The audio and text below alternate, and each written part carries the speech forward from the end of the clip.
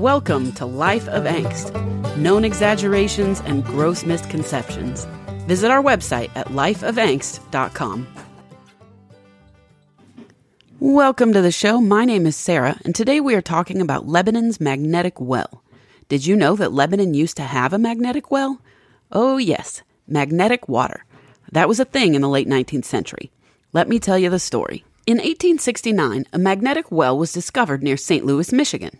The first reports said that a knife dipped in water from the well became magnetized. That's when the craze began. People came to visit the well, started drinking the water, and said that it had healing properties.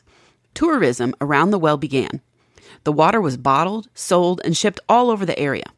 By February of 1870, it was reported that the land value within the city limits of St. Louis, Michigan, had increased from $300,000 to $800,000 thanks to the well.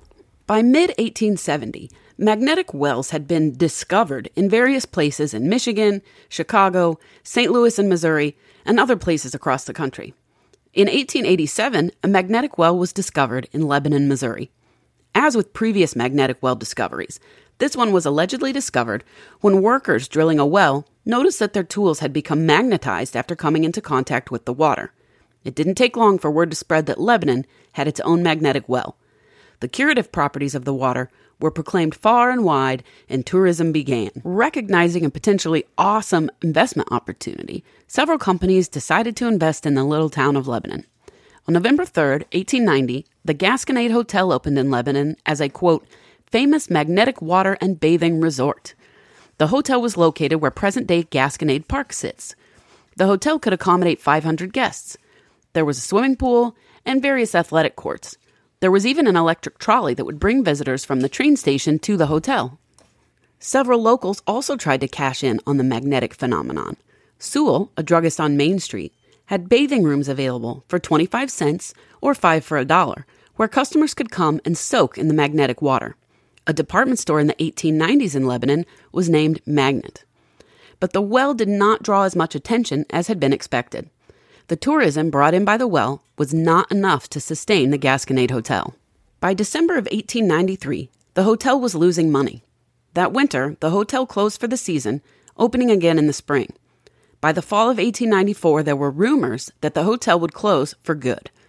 By September of 1894, the hotel did close for good. In October, there were rumors that a sanitarium was looking to purchase the hotel. By 1897, the hotel had been turned into Hamilton White College. It eventually closed, and another college came to take its place. In April of 1899, Reverend J.B. Culpepper of Springfield was in negotiations to purchase the building. The hotel, built at an original cost of about $80,000, was sold for about $10,000.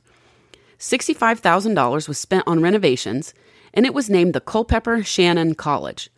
It opened on September 6, 1899, but the college burned on September 21st. Though tourism around the well was very short-lived, Lebanon continued to bottle the water and sell it for many years. There is also a lot of lasting culture from the magnetic well that's still in Lebanon today. The Lebanon High School yearbook is called The Magnet, and the Lebanon Police Department has a magnet on its officer uniform patches. Thank you so much for listening. If you have questions, corrections, or content suggestions, fill out the contact form at lifeofangst.com.